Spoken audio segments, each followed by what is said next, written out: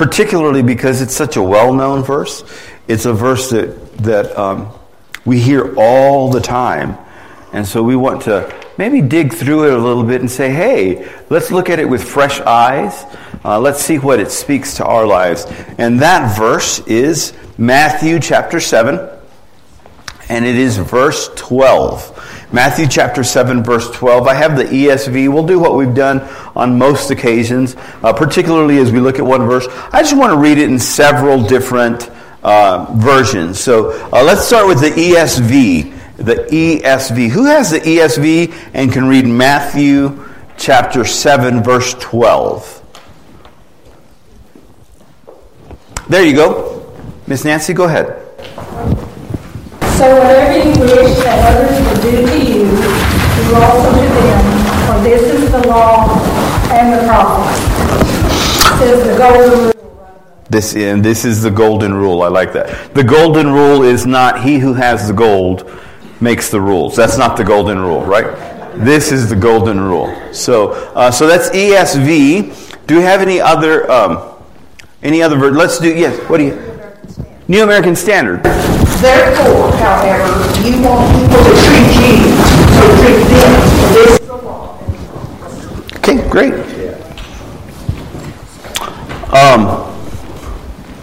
Anybody else? What version do you have, Shawnee? The Message. Okay, the Message. It says, here's a simple rule of God behavior. Ask yourself what you want people to do for you, then grab the initiative and do it for them. Add up God's law and prophets, and this is what you get. I like that. Anybody? So we've had New American Standard. We've got ESV. We've got the Message. Have we done NIV? Yeah, NIV. So in everything, do to others what you would have them do to you. For this sums up the law and the prophets. I like that. There's a part of that in that version that I definitely want to look at for just a second. Let's see, King James Version.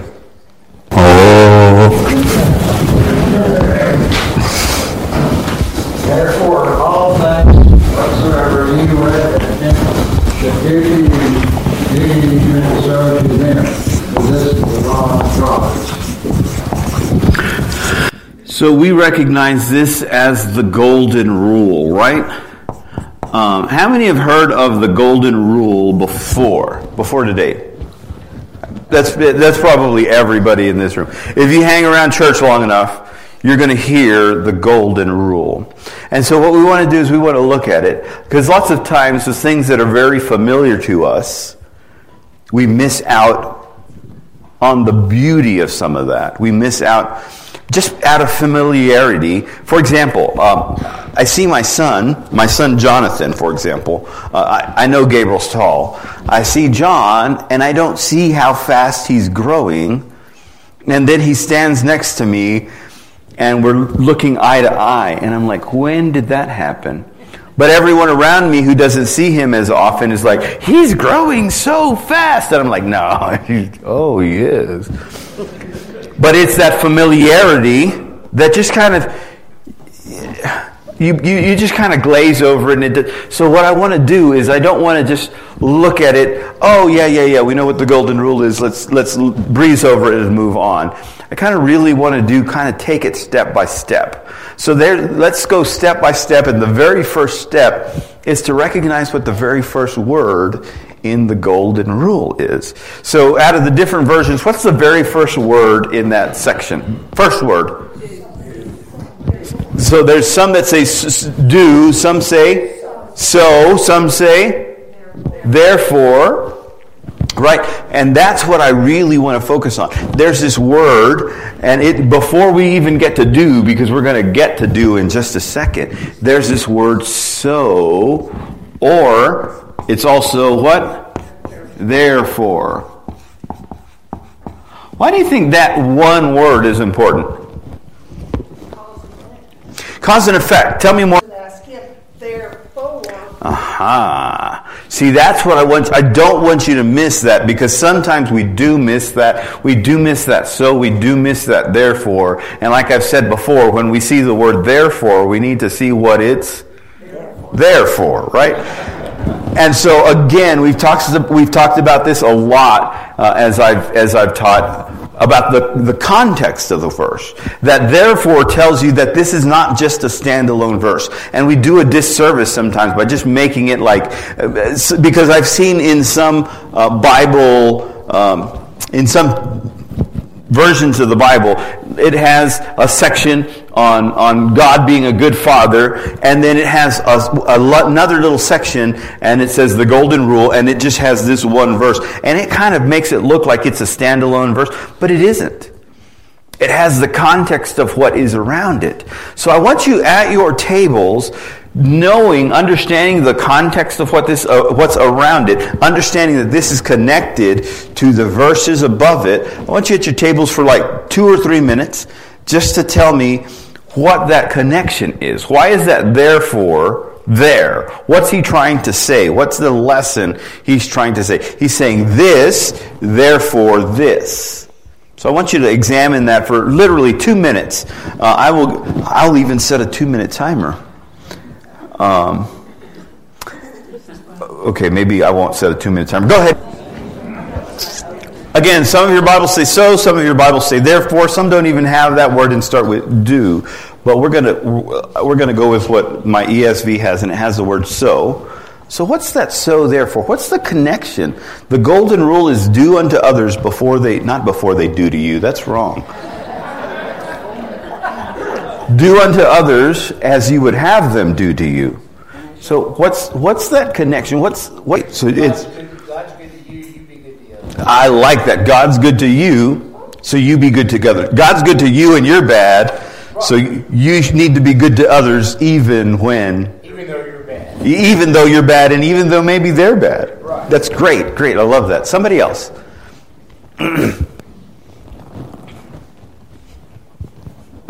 Yes, sir.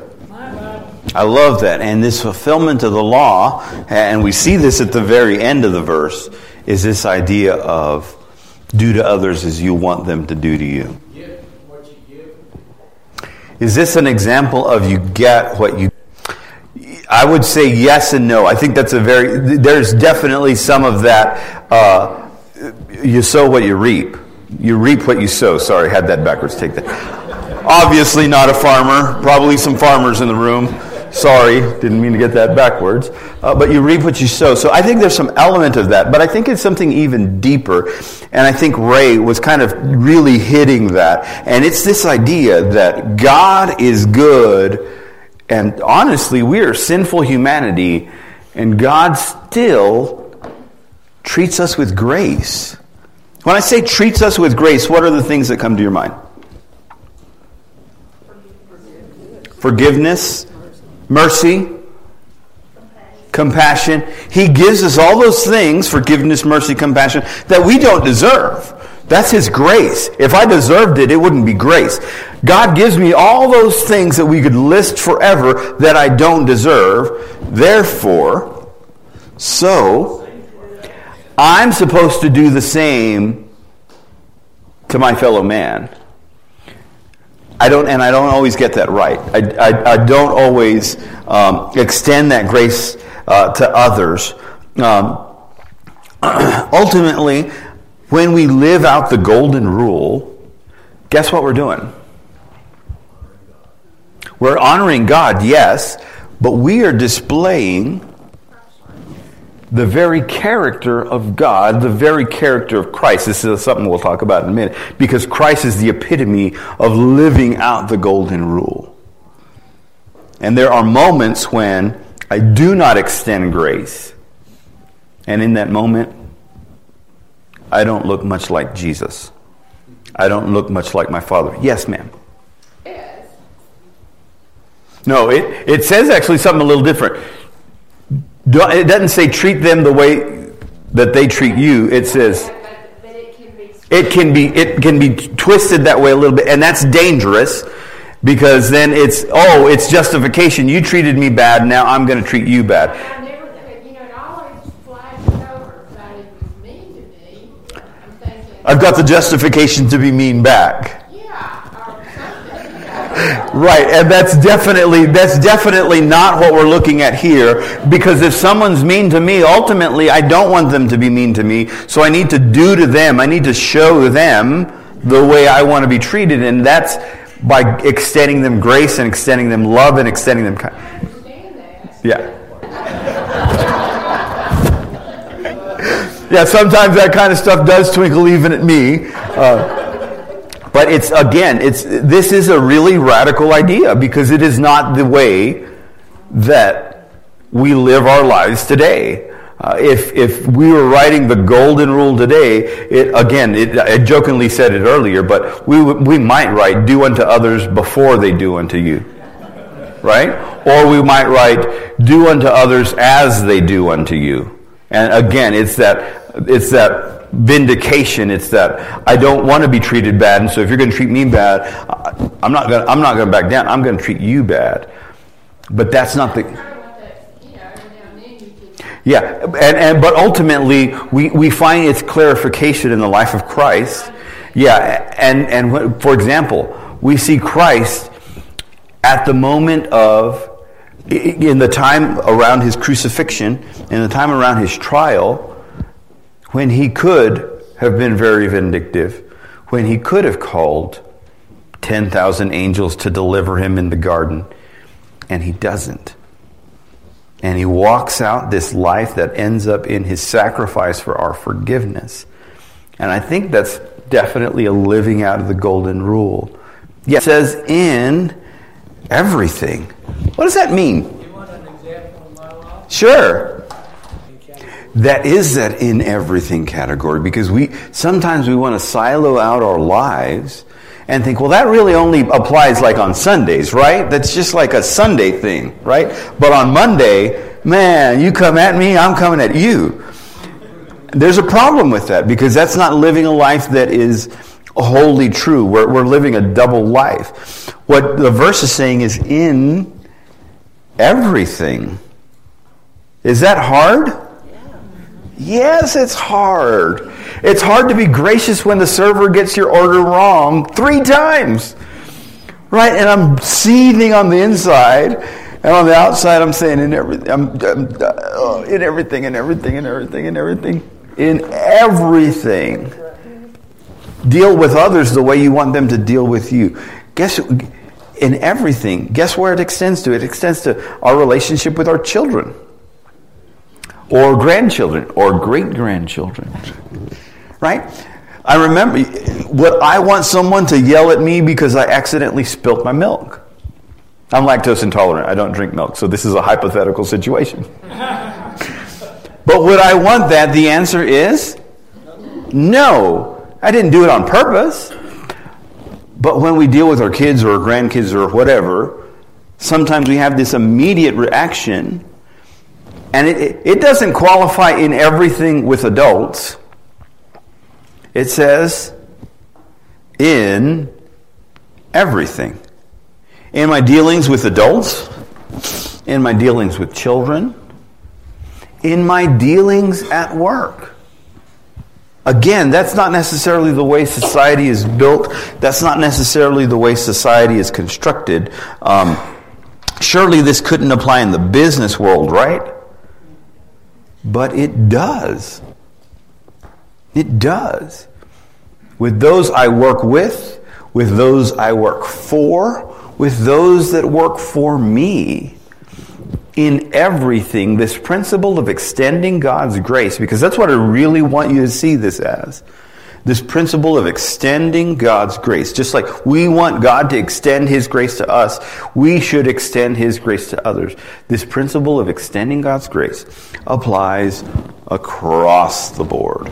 I saw a hand, and I think I would disagree with that, because ultimately, Jesus does treat the situation of money changers in the temple in the appropriate way, in that if someone was dishonoring your father's house, what would your reaction be?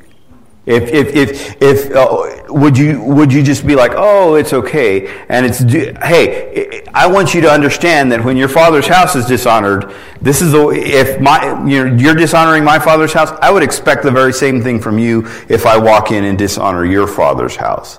So I think we can even view that as do unto others as you would have them do unto you. I'm going to defend my father's honor in his house, just like I would expect you to defend your father's honor in his house. And so it still is that idea of do unto others as you would have them do unto you. Right, he's not going to do it, but there isn't that qualification here. There isn't that qualification here like, well, if they're not going to treat you that way, then you're off the hook. There isn't that qualification here. And I think even in that situation, which is a very extreme situation, we're still called to show Christ-like character. It doesn't mean we don't stand against that. Because ultimately, if someone were persecuting me, I'd want someone to be able to stand against that. So there is, again, it's still this idea, even in those very difficult and very extreme ideas. I don't, like I said, I think this isn't qualified by anything. It just says in everything. And ultimately, because it's that in everything, we have to look at, okay, let me have, because I don't get it in this very difficult situation how I'm supposed to do this. I need the direction that only the Holy Spirit can give. I need the I started off by saying this idea of the golden rule is very hard. And when something is very hard, what do? We look for help. And in this situation, when this rule on our lives of Christian action is very hard to understand in a situation, my obligation is to, and I pray. Yes, ma'am. Well, kind of one instance. Yeah, because this is not the way we are naturally inclined to react. And again, that's the big thing. We are not naturally inclined to say, oh, that's such a terrible thing, but I'm going to treat you good anyway. That isn't our natural inclination. That isn't my natural inclination. Maybe it's yours. Maybe you're built that way, but I'm not. And so ultimately, for me, this passage is about allowing God to do a work on the inside that reveals on the outside that I depend fully on Him, because I couldn't do this on my own. For everything. In everything. It says Mm-hmm. In everything. Yeah, in every situation. And again, in everything, let's apply this golden rule, and it's going to sometimes go contrary to our nature, but that's God revealing to us those places that are still rough in our lives, that He needs to take some sandpaper to and smooth them out. And sometimes He has to take that 40 grit paper, because there's a lot there. Right? And then as He works in that area of our life, because again, this is in everything, He's like, okay, got some of that smooth. Now I only need 80 grit. Now I need 120 grit. Now I need 240? Is that what the next one is? I don't know. Yeah, some buffing cloths, and I'm shining this up. But I'm working in Him because this is not easy for Orlando. But I'm transforming Orlando into my image.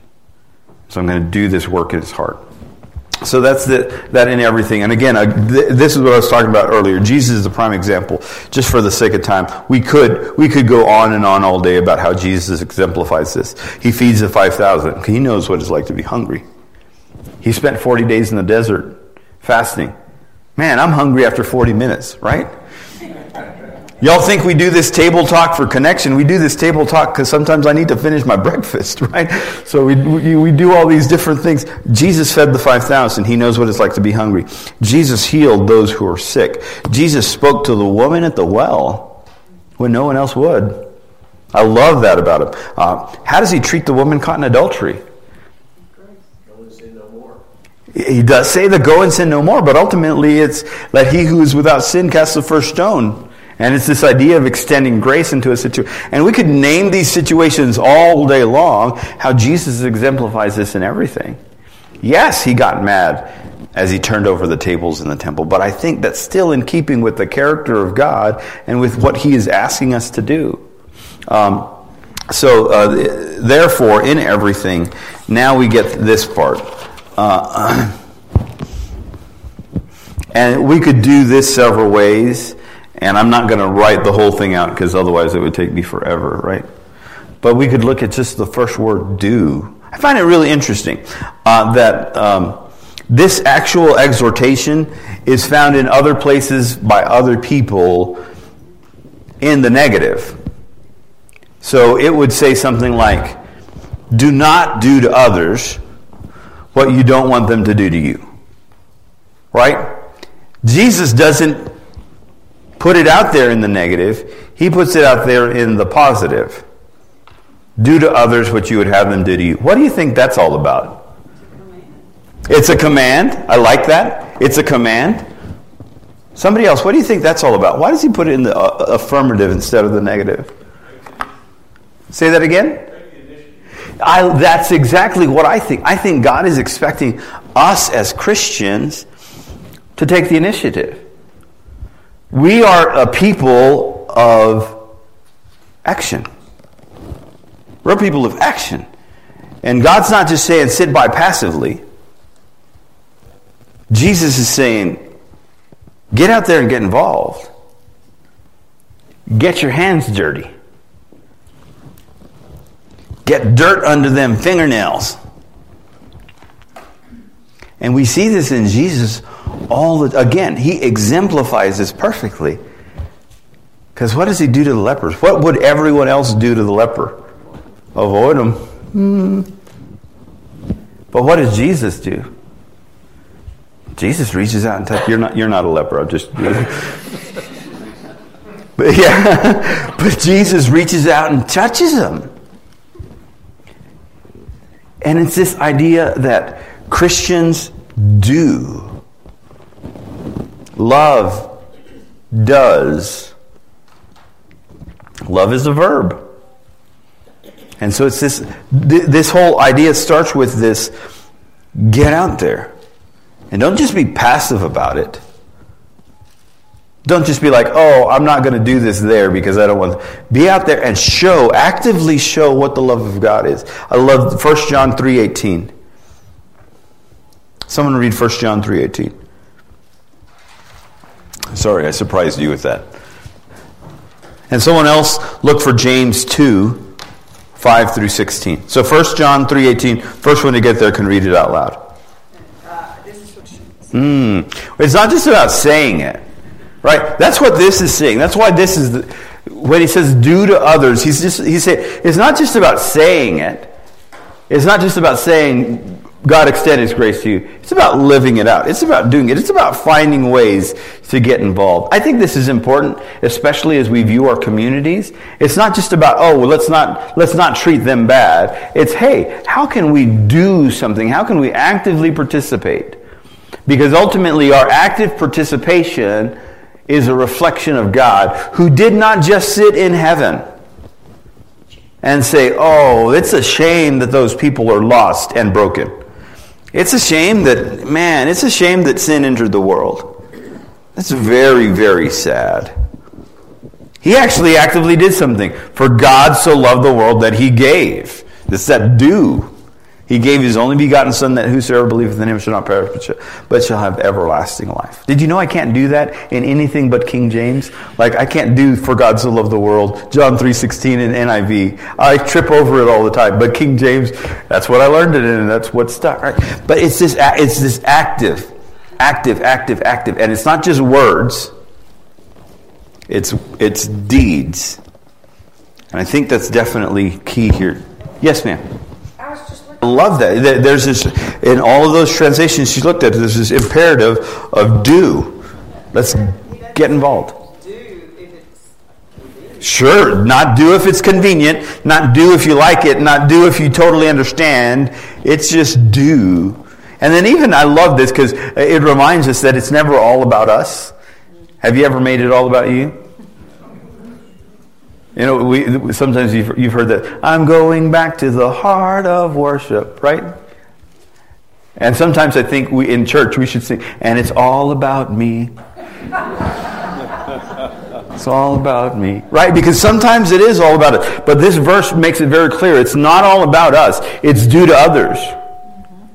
It's about you. It's about them. It's about the people that aren't in this room, that aren't in this building, that aren't even in the family of faith. Because sometimes we are the only Bible that they will ever read. And when they see us act in grace, they're getting a picture of God that they might not ever get because they'll never step into a church and they'll never open the Holy Scriptures. But they're getting to see grace in action. And can I tell you something? That is life-changing.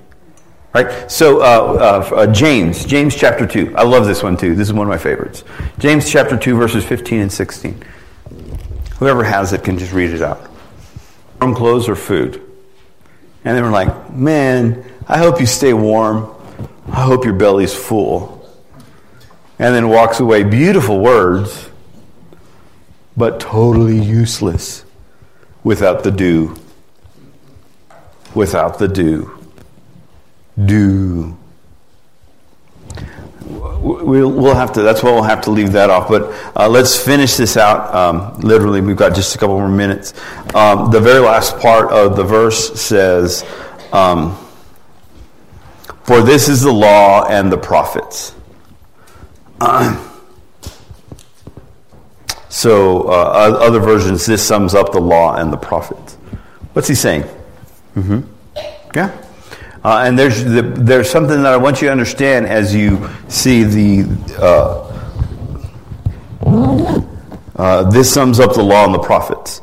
What's the law? Anybody? So it's not just the Ten Commandments. They would have understood the law as the books of, the first 5 books: Genesis, Exodus, Leviticus, Numbers, Deuteronomy. And the prophets? We would think, it's just like the major prophets and the minor prophets. But they would have had a different understanding of that. They would have had an understanding of every other book of the Old Testament. They would have considered Joshua one of the earliest prophets. And so they would have gone from Genesis, Exodus, Leviticus, Numbers, Deuteronomy, Joshua. They would have gone from Joshua to Malachi. And so what they're saying is, everything in the Scriptures as we know them, as we have them today, because at that point they only had the Old Testament, is summed up in this. How? Say that again? Because God said it. Because God said it was. Yeah, I like that answer as a parent, because I said so. But I think there's definitely something deeper like that. If you zero on this concept, you're satisfying the law instead of trying to follow each and every little nitpicky rule that some scribe had written down. I like that. Great. Somebody else. Show God we love Him is to honor Him, and to honor Him we love His children. I like that. Here, let me put it this way for you. This is the way I would say it. Everything about the Old Testament, if we really look at the Old Testament, what's its purpose? It's to point us to Christ.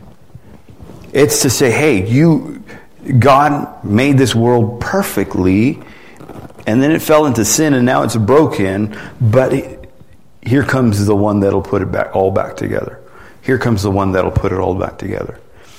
And when we, again, extend grace to others, we're saying, I've met the one who put all the broken back together, and He's given me His grace.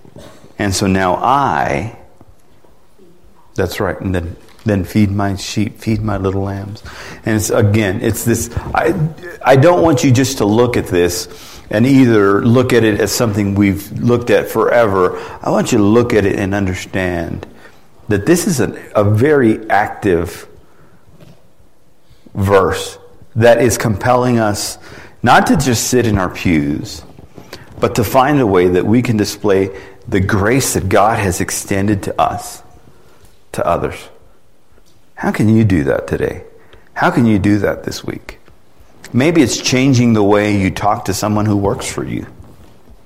Maybe it's extending the waiter who got your order wrong a little bit of grace. whatever it is, as we do that, as we really live out the golden rule, we're displaying the character of Christ. We're displaying the character of God. Lord, we thank you so much for your goodness and for your faithfulness. Thank you for ministering to our heart and to our lives. We ask that we would have our eyes open to what you would like us to do, how you would like us to live, so that we live in such a way that we display your character and become Bibles to those who would never pick one up. Again, we know that this is not easy, and that ultimately we only accomplish this by the work of your Spirit in our lives.